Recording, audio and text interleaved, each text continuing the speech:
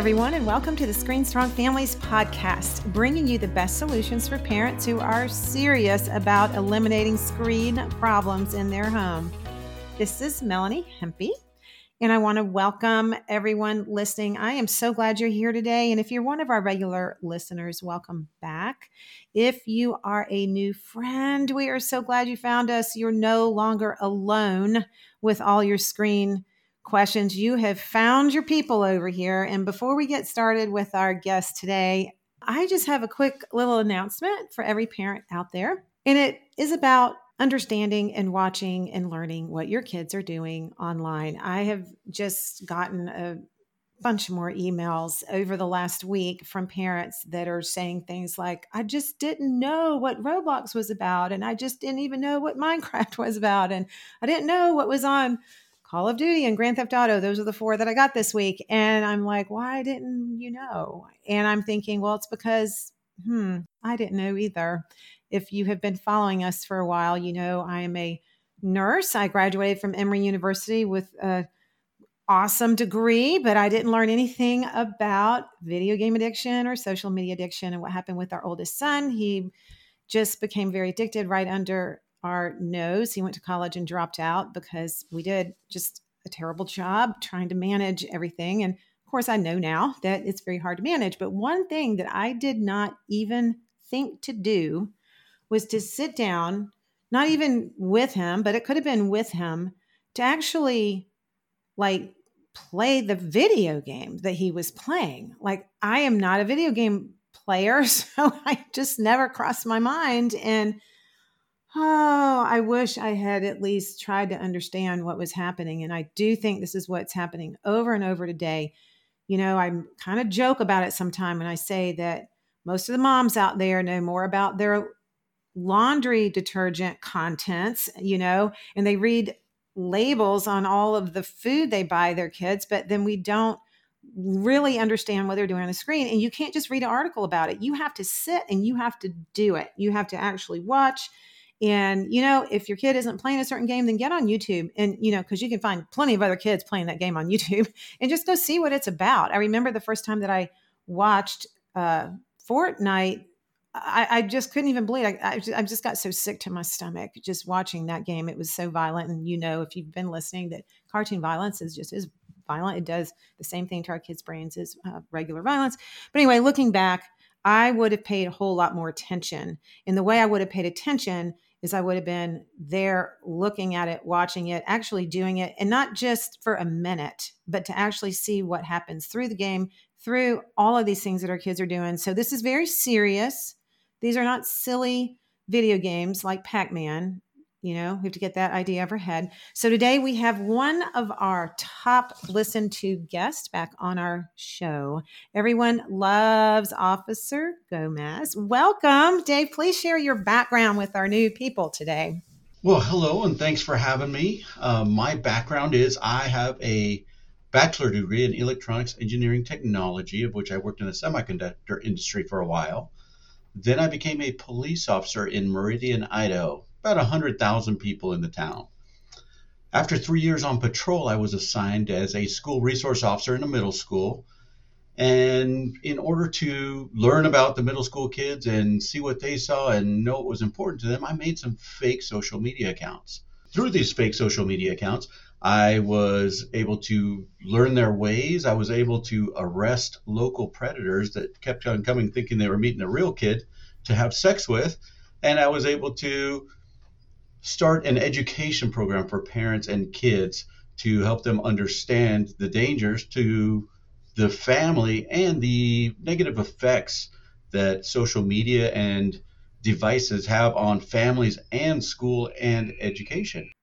Yeah, it just filters all the way down. It touches so many lives. And I just want to say my hat is off, of course, to you being a detective. I know a little bit about detective work just being a mom, right? Because we're all detectives, but you actually figured out how to make that fake accounts and kind of get in there and just see what was happening in the the back room, so to speak. So we are just so thrilled to have you. David does have a Facebook group that we will post in our show notes.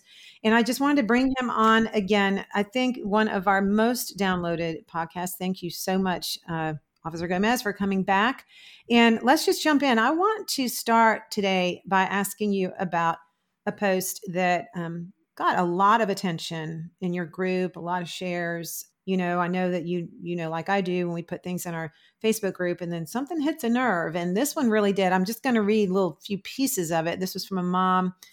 So my daughter was the victim of an online predator, was and is still, of course, the victim of an online predator. She officially is considered an exploited child. She had a Roblox account and some editing apps and some other silly games. And the predator got to her an editing app that she used to make, the edits for Roblox. So I'm going to have you explain that in a second. And then she said, my little girl just turned 12 in November. It's been the hardest thing we've ever gone through. And I don't wish this on anyone. My point of sharing this is your child doesn't deserve privacy. Your child doesn't deserve trust, because it is not about trust or privacy. It's about keeping your kids safe.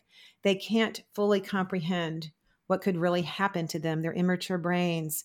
See, this is so important. They just can't believe that this will, never, they just think it'll never happen to me. And then she says, we educate on internet safety, predators, pedophiles, sending and receiving pics, videos, everything. And in the end, it didn't matter because these predators are professionals at what they do. And they know what to say and how to say it and how to make your child feel safe with them and how to build trust with them and ultimately how to hurt them. So I want you to comment to start with this. We have a few questions for today, but this one is just heavy on my heart because I had another mom contact me and then I saw that you did too. And I think Roblox is one of those games that if I were to get a show of hands from everybody listening here, people would probably raise their hands and say, yeah, I think it's a great game. And I've actually never really been on it, right? So talk to us about how did this happen? Well, first of all, what that mom shared, which was awesome, was that she was very careful about what kind of things her daughter did. They had monitoring programs installed. They checked on a regular basis what was happening. And then, at one point they saw something wrong with it and did some further investigation, at which point she discovered that there was a predator talking to the daughter. Now, Roblox in particular, I have played it with my grandkids, and Roblox has like 300 mini games inside of it, and some of them are very educational. They help you learn how to budget, how to build things, how to make connections with other people. It's meant as a very educational, fun game for kids to play. Now, what that sets up is a nice little package of victims, right? So any predator is alerted to a specific age range, usually about 6 to 12-year-olds like to play Roblox. Now they know exactly where they're going to be. So what they do is they set up accounts of kids that are about the same age or just a little bit older as those accounts. And sometimes they'll take a couple weeks to a couple months to start friending the kids and become their friends on these games so that they can prey on them and make them victims, essentially. And by victims, some of them are victims of giving money, right? They can talk a kid into stealing a parent credit card for some kind of widget. Some of them are victims of sending naked photos, and usually they have to port them to a separate application such as Snapchat, WhatsApp, Text Now in order to get those pictures because you can't send those on Roblox themselves. And sometimes it's even more nefarious, where we recently had in Idaho, somebody got a kid to actually come outside and meet them, and they were kidnapped. Oh my goodness. So craziness happening on there. And I know a lot of parents have a question about the editing app that this mom was talking about. And so essentially in Roblox, there's some things you can build, there's some things you can draw. And so I think the editing app in particular, you take your character and you can edit it a little bit and put little pictures up in the Roblox application. So through that editing app, there was a forum on there. Similar to a couple of weeks ago, I shared that the Fitbit program had a forum. Anything that has a forum that connects two strangers is very likely to have predators that are just waiting for some unsuspecting kid to come on there, and they start befriending them, they start showing interest, and they start grooming them to be a victim. Wow. How, just again, for the sake of moms like like me years ago. Of course, I'm a little more educated now, but I would never have known anything about the online forum. So if your child has Roblox, like, and you're the mom, how do you see this? Is it up on the screen? Is there, like, can you go in and read what your kid is writing in there? Inside the Roblox application, there's a chat system on there, and the chat you can turn off, and you should turn off unless that you know exactly who they're talking to. I like parents to turn the chat off, but even that inside there's 300 mini games, and Oh, so unless you're going to check all 300 of them, there's no way for you to know what they're doing inside the game. And some of the games inside of them, you can write things on walls, and so predators will write some very unsavory things on some of the walls. Some of the predators will have their character names be pornographic names. That way we start desensitizing the kids at a very young age to pornography. And that way when they're later on in life, when they start getting Snapchat, TikTok, those things, they've already been desensitized to a lot of these sexual situations. sure, but there's just no way between carpooling and taking care of other kids and cooking dinner that I'm going to be able to go check on 300 message boards, right? For all, I mean, because there's just no way I can do that. There's no way. So that some kind of baseline rules, like when our grandkids play, we like to be in the same room with them as they're playing it. That way we can see if anything's happening strange. Plus, I set up a screen time allotted amount where kids can play in a central room area. So no electronics in bedrooms is a definite Sure. recommendation. But then just hey, a common area of the house where everybody can see what everybody's doing on their games. That way, if there's anything strange happening, we can head it off before it gets too crazy. Before it gets too bad. And I would just recommend that and when your kids have their laptops at home, and if they're doing their homework and the computer is turned to where you can't see it, highly recommend that you're turning it around. So when it's hard because we're working and we're cleaning and we're doing the dishes or we're making dinner and we've got our kids. So sometimes we are in the same room and we just can't see what they're doing. So always make a point to just see the back of your kid's head and the front of their screen. And so my kids sit at the table, not where they're looking at me, but they sit kind of in front so I can see their screens, and it just gives really good accountability to everyone. And I do remember I shared this a long time ago on a podcast that one of my friends said that her son would sit at a certain place at the table when he would come home from school, where he was looking at her and he was sort of hiding his screen. So, he was in, early high school. He thought he was pretty tough and hiding that screen, but he was sitting kind of in front of the window. So she just could see the reflection of absolutely everything going on his screen. So she was the detective. And she said most of the time it was really kind of sad when she would look up and he was on a video game when he was supposed to be doing his math, and she would ask him and he would say, oh no, he was doing his math, and she knew that he was on the video game. And so she never wanted to give away her, the ways that she knew. but I guess what this mom also says in here is that the thing that happened with her daughter, they cannot fully comprehend what can happen to them. They are not mature enough and their brain isn't there. So you can have, I'm sure you've seen this over and over, that you can have conversations and you can tell them, don't do this and don't talk to these people and don't look at this stuff, but they're just it's just there. We can't really blame our kids, can we? It's tough, and ultimately you have to teach your kids how to be accountable for their actions, but they can't understand the actions and the consequences at that young an age. And what's even worse is that a lot of times when these kids are victims, such as, and in this particular post, we don't know exactly what we are a victim of, but I've seen it hundreds of times where a 11, 12, 13, 14-year-old girl is talked into sending nude pictures to a predator who she's not even sure who it is. But even after we explain it to her, we catch her, we go and arrest somebody, that girl is still in love with the predator because he said such nice things to her. And it was some fantasy that they have in their brains. They can't comprehend what's going on and that this predator has probably a family of their own or whatever's going on. In the girl's mind, they had a relationship. She sent those pictures willingly, therefore she doesn't feel like a victim.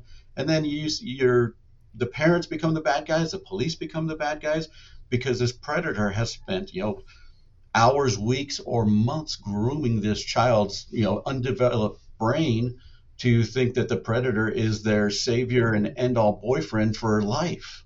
Sure. That makes perfect sense. And they know.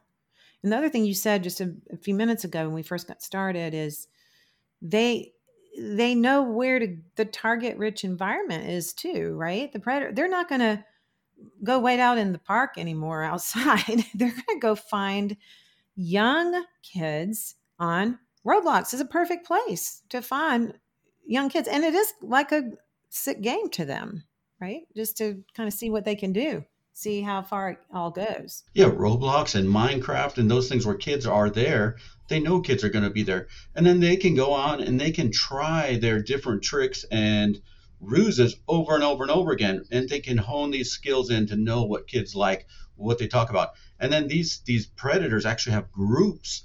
Either it's on Reddit or Discord where they talk to each other about what works and what doesn't to get victims, right? Boys and girls. So they have their techniques, they publish them, they share these notes, and then when they get naked pictures or they get a kid to do something, they share these with a whole bunch of other predators. So it's a whole community of people that are after your kids, and parents just can't even fathom this happening.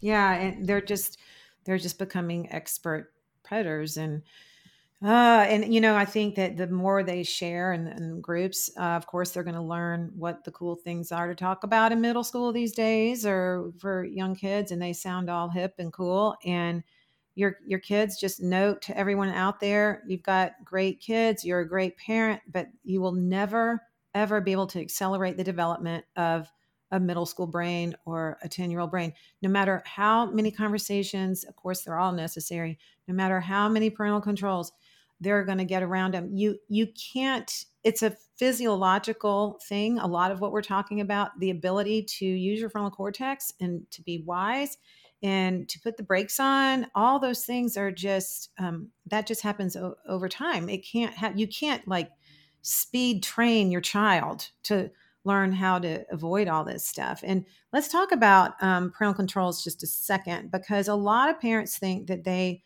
are spending money, they're getting a subscription, they've done a lot of research. They do spend a lot of time trying to get this all locked down a certain way to keep, the predators out, which I don't think you can do, but to keep all, the parental controls all up to date. And I've often said, if we would spend as much time with our kids as, in person, hanging out with them, as we do worried about their parental controls and working on it, we would just have much healthier kids. Because the parental controls, there's always loopholes in there. Can you, talk about that just for a minute? It's such a huge topic for parents. And what are just a couple ways that the kids are working around it? And again, they're not bad kids, right? This is a puzzle. They're just trying to get around it. So what are a couple things that they do to get around? Yeah, there's a puzzle. It's a puzzle and it's an addiction. So when they're addicted, they're going to do anything they need to get their addiction, their hit again.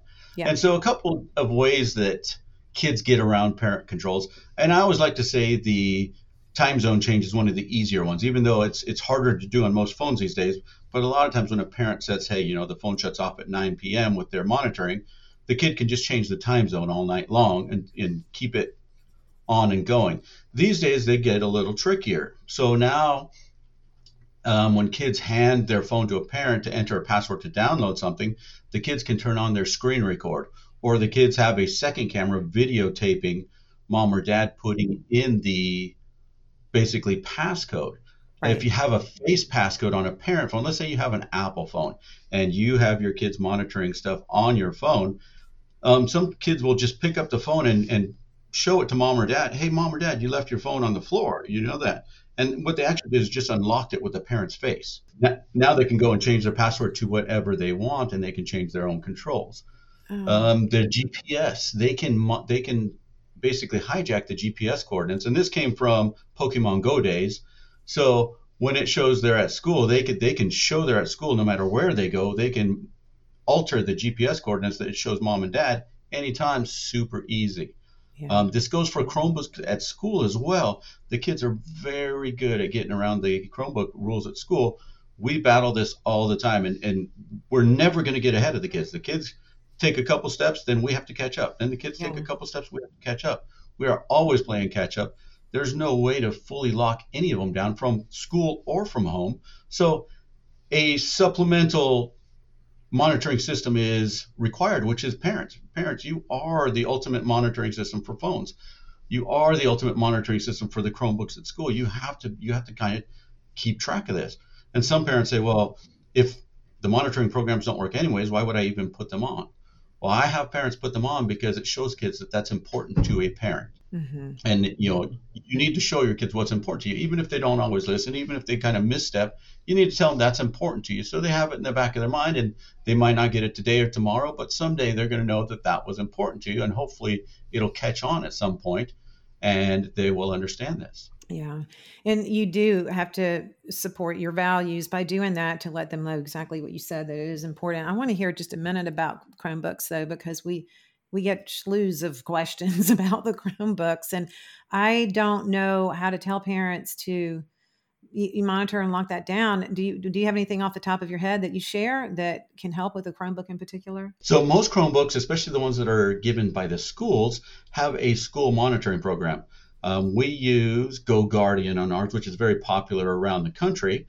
Uh-huh. The schools are already monitoring the computers, but some simple things kids can do. They can start a computer in safe mode, which bypasses all our everything. So we teach the teachers at our school, when they're teaching a lesson on the Chromebooks, to count the number of Chromebooks and count the number of computers logged into their system, because if they're off, then that means some of the kids have already bypassed their Wow. Chromebook security. They also have little thumb drives that they pass around that can bypass the security. And there's websites on their internet that they can go to that are basically VPNs or secret gateways to Roblox, to Fortnite, to everything. So kids can play games at home. They can play games that are in class. They can send each other messages. They can open Snapchat. They can do all these things no matter how much monitoring we put on them. And parents, unfortunately, sometimes they get a false sense of security because, oh, well, this was given by the school, and the school wouldn't give one unless they could monitor it and keep it locked down. And that can be further from the truth. We do monitor it. We do keep it locked down, but there's no way we can keep the kids from doing their little tricky things and figuring ways around it. And some of the things they do are just genius. Yeah. Yeah, that's their job, right? So there's their job to be genius. I know one of the tech department that I talked to at one school said that every morning he comes in and he can see the VPN addresses where they've been, and then he'll go lock those down. And then that day there's 20 more new ones. And it is impossible because the VPN is a very typical way they get out. The VPN is sort of gets you out of Google onto like a whole nother Google in a whole nother place. So it doesn't show up. It's just fascinating how this works. I want you to just, something just else triggered in my brain. I want you to talk about the secret apps too, real quick, because you're so good at explaining this. So the different apps on their phone, like the calculator or whatever, are there any new ones that we need to know about? There's no new secret ones, but there are some new features on some of the applications that parents need to know about. Number one, Snapchat. In the last couple months, Snapchat has allowed spam bots. So spam bots will send a friend request to random email addresses, and they just go through the list. They're very indiscriminate. Next. They send you in essentially a pornographic video advertising pornographic websites. And so without even accepting the friend request, you have a message. As soon as you click on the message, starts a pornography film, very, very, graphic pornography film. And okay, I don't want that. You don't accept the friend request. The person's name disappears, the video disappears, everything's gone. So a parental check would never find this. Neither would the filters would never stop this from happening either, right? Snapchat can now be put on any internet now can get Snapchat. So if you take your kid's phone, they can get on with their secondary devices. They can get on with their Chromebooks at school. They can get on anywhere where they have access to internet. One kid was getting on their refrigerator had a screen and access to the internet. They could get on Snapchat from there. So it makes it super tough for them to lock down. Instagram also has disappearing messages. So on Instagram, if you're going to send somebody a message, if you go to send, and I think it's a swipe up. I just did it last week. You swipe up, and the next message you send is going to send to that person. As soon as they read it, it disappears completely. Hmm. Thank you, Instagram. Oh gosh, that changes everything over there, right? Because at least you could at least see what your kids were doing. Yes, and it makes it tough. And TikTok has some issues. But as far as the new things that are coming out, man, there was one other new one I was thinking about that came out, a new feature on one of them. But these things come out all the time, and some of them are very anti-parent. I mean, some of those things come out specifically anti-parent, Yeah, yeah. which makes it tough. Because their goal, they're just trying to get eyeballs, and they're just trying to get swipes and attention. The app companies, and I know a lot of people kind of vilify all that. I have a little bit of a different stand. I just feel like we don't need to vilify that. We just don't need to give our kids this stuff. It's just like smoking. Big tobacco's out there, but I don't have to smoke. So I always try to teach my kids to not be the victims to all this. And but in order to do that, you can't play in that playground. You just got to go somewhere else. I do want to reiterate to parents that the smaller the screen, typically the bigger the problems. I'm sure you see this too. So you'll see certainly problems on, your smart TV at home, perhaps, or, the laptop. But as it gets smaller, there's going to be more problems on a laptop, than a big TV. And then there's going to be more problems on the phone because the smaller the screen, the more secret everything can be. And we've just figured out after 4 children and sort of derailing the first one, we decided that we just weren't going to do smartphones for the younger ones. In fact, I'm just never going to buy a smartphone for a kid. If I don't care if they're 25 years old, they can go buy their own. I just kind of got myself off that hook and I feel a lot better. But they don't need it. There's all kind of other phones they can get. They don't need all these temptations. And I think just from listening here, even just to you for a few minutes, we just realized that we can't make it good for them. And a lot of parents, I think, get a little confused and they think, well, we just have to teach them how to use all this stuff. And I really disagree with that. I don't think we do need to teach them how to use that. I think we certainly talk about it a lot. In our house, our kids know all this stuff. I mean, they know, but they don't have to do it in order for me to talk to them about it. They don't have to worry about having Snapchat and getting a porn reel. But we can talk about how this stuff happens. And then when they're older, like you and I were when we got our devices, we were just a little naturally wiser because we were adults. It just made sense. So I want parents to take a deep breath and realize that A, you can teach your kids about all this stuff without them having to actually experience it. And B, it's okay to pause and just say, we're not doing this right now. We can talk about it, but we're not actually going to have to put you through this and do this because they are going to be mature one day and they're going to be fine. And we don't have to turn around and start teaching them at the age of 25 about why it's not good to look at porn. I think we've already had those discussions. So I just always like to put that plug in there. Don't be discouraged.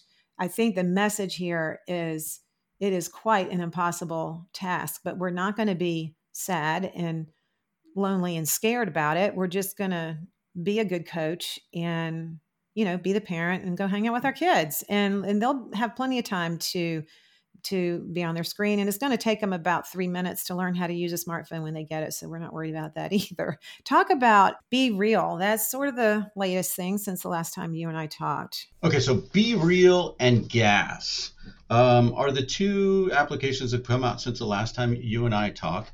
Mm-hmm. And basically, parents are yearning for a safe application they can give their kids to get online with that they don't have to worry about. And Be Real and Gas both came out as kind of positive, able to, be safe for kids to be on the internet. So every kid tries to talk their parent into it. And every parent wants there to be this magical application that is safe for kids to be. Right. And I always kind of jokingly put on my Facebook page, hey, here's my new and improved list of safe online applications for kids to use. And there's no list, right? It's just zero. Zero. And so Be Real is a picture sharing application. You sign up for it and it wants to have your contact list, but it also wants you to get a bunch of strange friends. And every day it kind of prompts you to post a random picture. It wants you to take a picture on your phone, which it's going to post 1 picture a day. At a random time, hey, take this picture. You take a picture and everybody can see it. Now, at first, I didn't think you could chat with other people, so it was medium safe.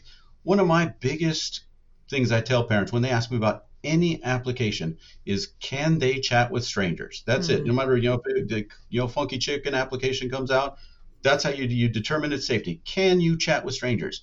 And the Be Real, very quickly we learned that by responding to any of the photos, you can start a chat below it.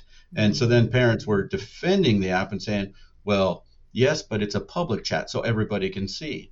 That is true. But then what the kid does is they get a second Be Real application just to chat with whatever stranger they Oh, met on the Be Real.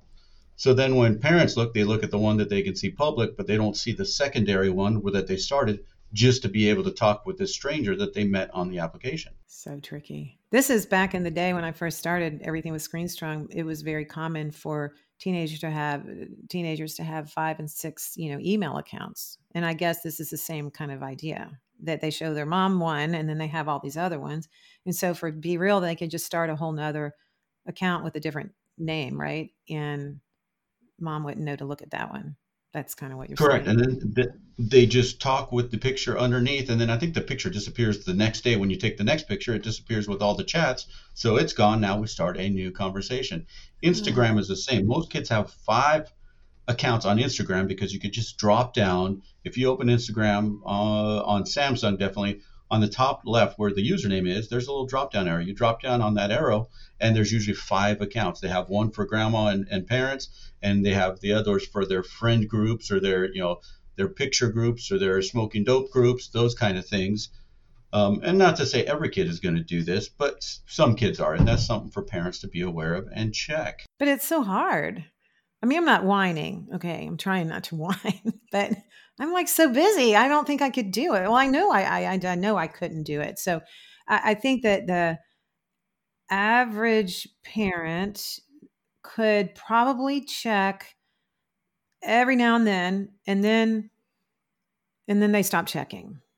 Right? I mean, do you see that? I mean, I don't know. After so much checking, then how much more checking can you do?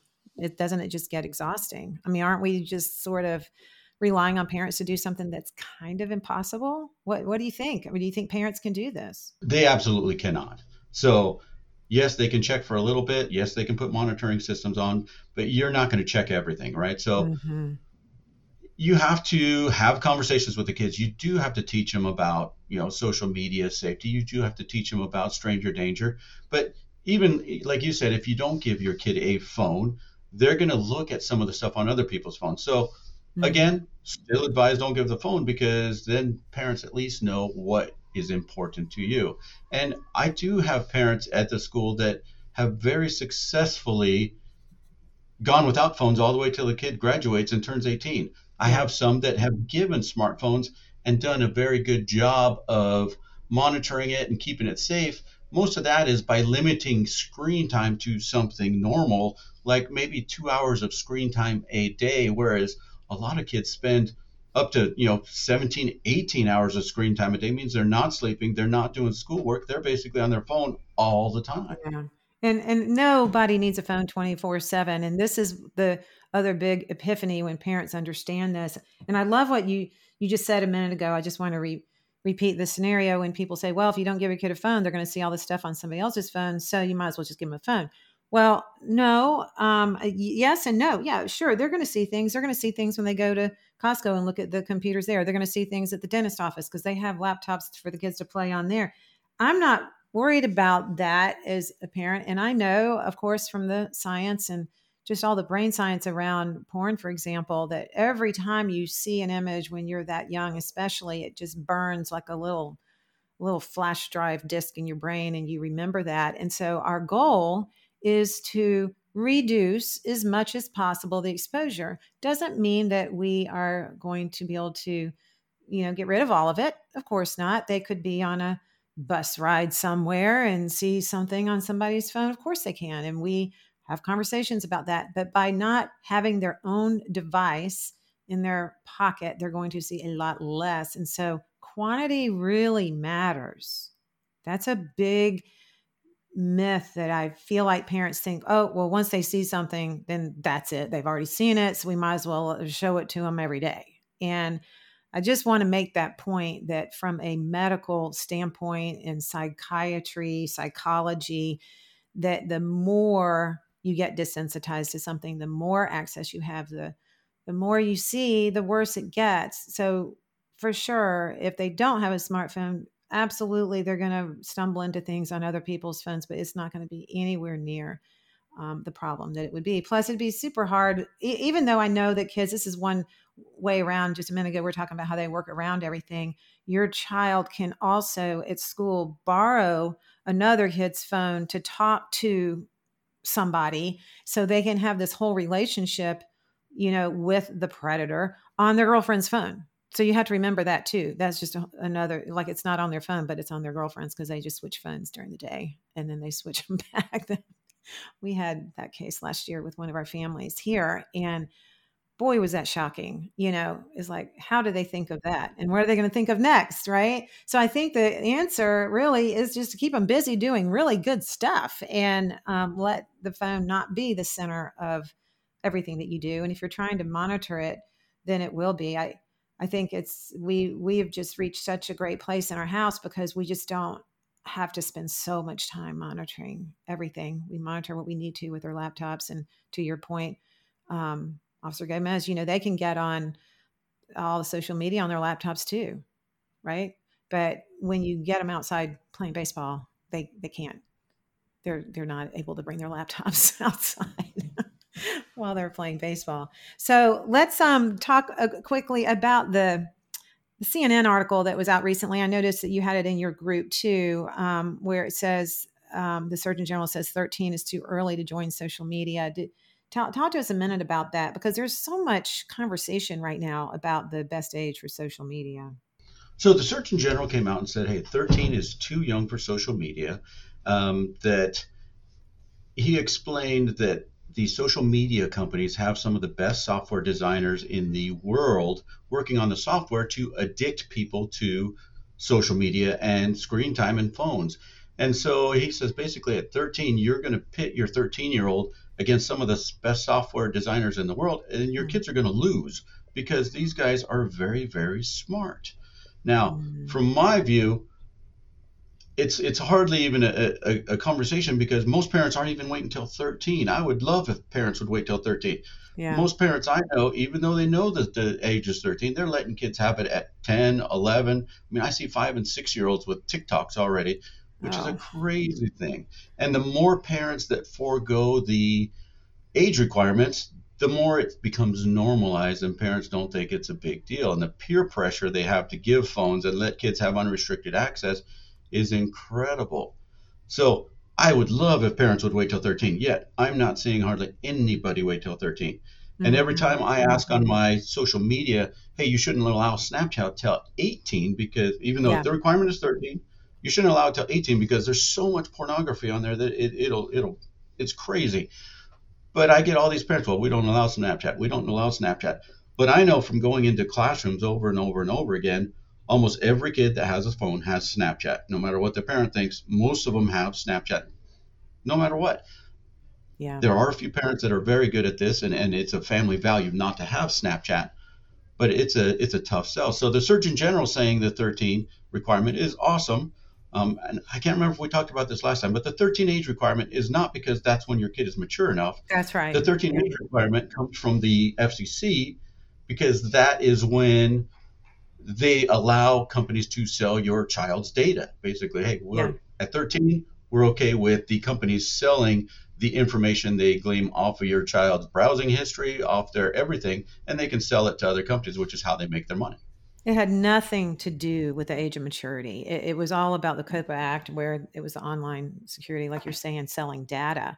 And they just randomly picked 13. Nobody knows why, because kids are certainly not adults at the age of 13. But it was even that law was formed even before, Facebook and all this was even out there yet. So it was not. And so there is a big myth out there that we think that there's some requirement because that's when they're mature, and that's not true at all. You were just talking about Snapchat being on on the phones when the parents don't think it is. One of the things that happens here in our community that I have seen with my own eyes is the child will delete the Snapchat app on their way home from school, right? So parents, you look at their phone and there's no Snapchat at, but then they just add it again in the morning when they go to school and then they go about their day. So that's a whole another thing too. I'm glad to hear that you don't think 13-year-olds even should have Snapchat, because I certainly don't. And I just believe in keeping kids kind of one step away from all of it. And again, this is based on the science and the research that says that the best way to build willpower and discipline is to stay far away from the temptation, not to stay right up against it. And we know this is true. If we bought a dozen donuts and in the afternoon, by the time my kids came home, it would be a like miracle and they would all be gone in an hour, and we can't not eat them. Right. So I just don't buy them, at least not every day. So that's kind of the mentality you have to have with this stuff. We've got to stop trying to make our kids older than they are.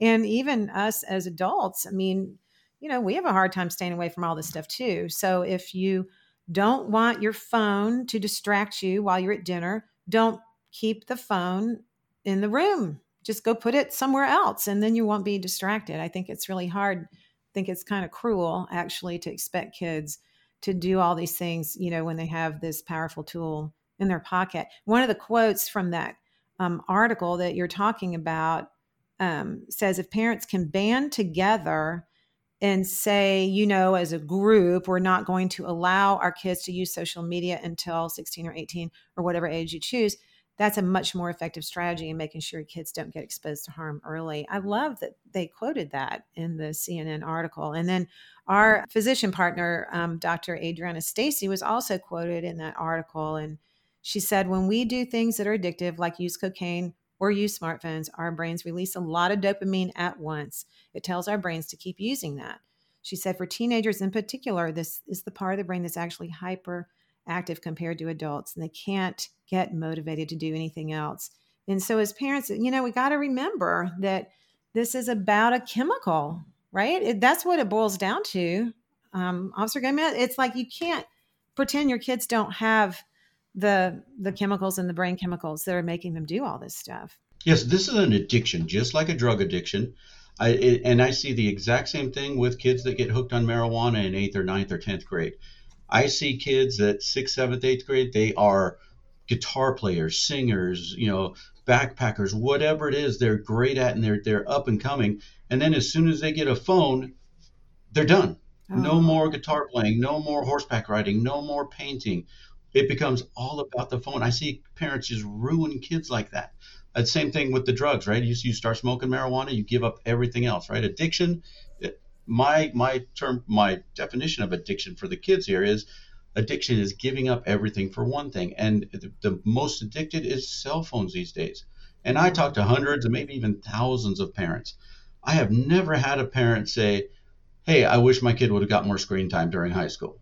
Yeah. I mean, in actuality, they're saying, my kid missed out on sports, my kid missed out on social interaction, my kid missed out on all these fun things that I did in high school because they had these screens. They don't even want to go out. They'll spend the whole day on Snapchat if you let them. They'll spend the whole day on Instagram if you let them. And if you take it away, now they hold parents accountable because they're bored, right? When a parent says, hey, Gomez, we're limiting screen time, and my kid now says they're bored. What should we tell them? So what? Right? That's boredom is meant for them to figure out something. Let them go use their imagination to figure out how to do things. Don't entertain them because they put that on you. Let them be bored. Yeah, I love that it's almost like they think it's like we should be punished. Okay, so now I'm bored. So now what are you going to do about it, Mom? Well, at our house, we just give them like the toilet brush and tell them to go clean the bathrooms. And so we have very clean bathrooms for a while, but then now they're never bored. So that kind of worked. But I just want to reiterate what you said, giving up everything for one thing. That is so good. That is really good. That really nails it. What a wonderful way to help them understand what an addiction is. But I don't think that they can fully comprehend it. So that's why we have to be the parent and we have to be the coach and we have to get in there and set it straight. And we love your bold message. We just love your bold message over here. Just have to tell you, thank you so much for everything you do. And you just talk to so many families all the time. And we're so honored and privileged to have you talk to us today. Again, what you just said about motivation, can you, as we start to just wrap up, let's give our parents some tips. All right. What can we do? We got a big problem with all this. So what are some positive things that we can do? You mentioned even things like, playing your guitar and riding your bike and all these things. What are some things that parents can do to encourage their kids to do the fun things and to work through that addiction or that dependency? We have a detox in our group all the time. We're always doing detoxes over there. So we'll help you do a 30-day detox if you want to take your kid's phone away. But what would you say from your view is the best way for parents to jump in and help their kids find those other things to do? The best way is to spend some family time. Sit down, figure out some family things. I know I learned recently of a great one is pick a sports team that you guys can cheer for as a family. Get some sports, stuff to wear. Maybe go to, a farm town hockey team and support them, or even pick a professional team. Root for them as a team, and you can make an event out of their games and root for them. And that brings an entire family together, and you can invite other families into that. You start a little culture there. You can start it, playing music is one of the most awesome things anybody can do. And when people sing and play instruments, it is one of the most relaxing, healthy, take care of yourself things you can do, period. Drama clubs, plays. I see kids that come from really rough things, and when they join the drama club and do plays, that saves some kids' lives sometimes, right? Sports, photography, art, those things are all great things. But if you do them as a family, it's even better. I was on boat patrol this summer. I know it sounds like a rough gig. I was on boat patrol, but what I noticed is the families that came there, they had the best time getting together with each other because there's no cell service on the lake. Yet Oh, you have these families spending quality time with no cell phones. They can invite their friends, and that's a chance for the adults in the family to demonstrate their values, demonstrate what's important to them to their kids in real life. Plus, yeah. the kids have a blast. We operate as a family unit, and some parents have a hard time with that. And for that, sometimes I recommend this often. Go get either a family counselor or a parent coach. In fact, I like parent coaches better than family counselors. But Hmm. get a parent coach to teach you how to be a family, to teach you how to get past some of the struggles and start being a family again. If you can be a family and find something that you're all part of and can root for each other in, I promise you that is one of the best feelings in the Yeah. world to have. You go camping, singing, caroling, cooking, all these things have opportunities for people to act as a family, to grow as a family unit. And then once you have that going, you can demonstrate to other people how this works and how awesome it is. And I have some families here I'm jealous of. It's like, man, I want to get invited to their house for You Christmas. want to be a part of their family. Yeah, versus all the domestic fights I go to because people get Oh, together at gosh. Christmas and they can't stand each other, right? And then That's that's a whole nother podcast. that's a But whole other content. yeah, what you're talking about is this incredibly strong need that everybody has, this deep, deep need to belong. And what the screen platforms are doing, they're not all bad, but they're pulling our kids away, saying, hey, you can belong to me over here, and it pulls them away from their family unit. And everybody, all the connections get weaker and weaker, and kids get sicker and sicker because they're not connected and attached to their family anymore. But they do have this very, very deep need to belong. And this is why, back to what we talked about at the beginning of the show, this is why the predators are so successful, because they can just say the few little things that every kid wants to hear, that they're getting picked, right? And they feel like they belong. So that sense of belonging is so powerful. And we just have to be sure that we continue to keep our kids close and keep them belonging to us and not to their devices.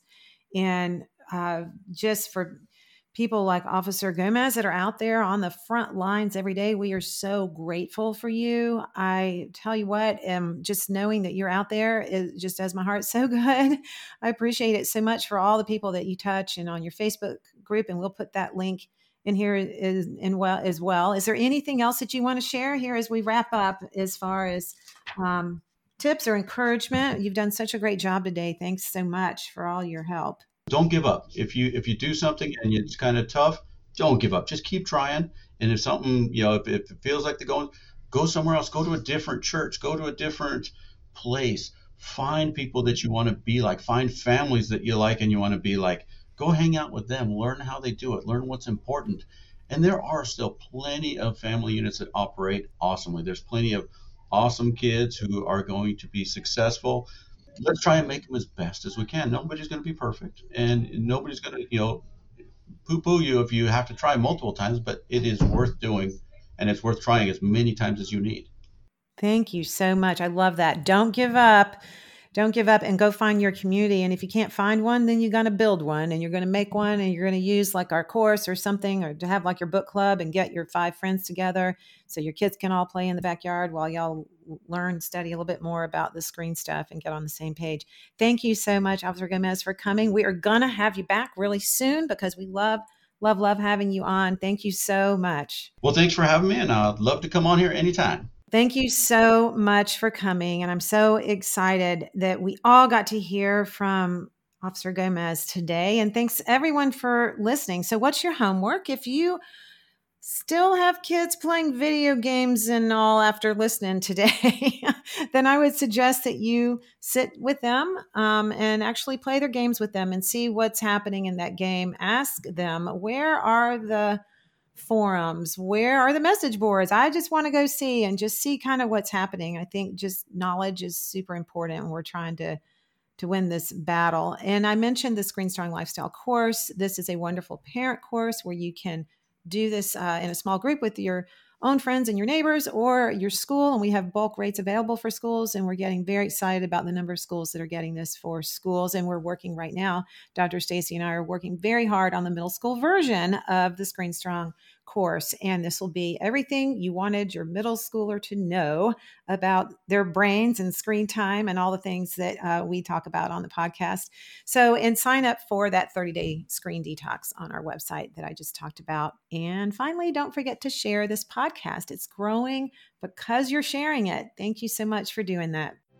Remember, we've got your back, and we are here to help you remove all those screen conflicts from your home. So until next time, stand up for your kids, stand out from the crowd, and stay strong.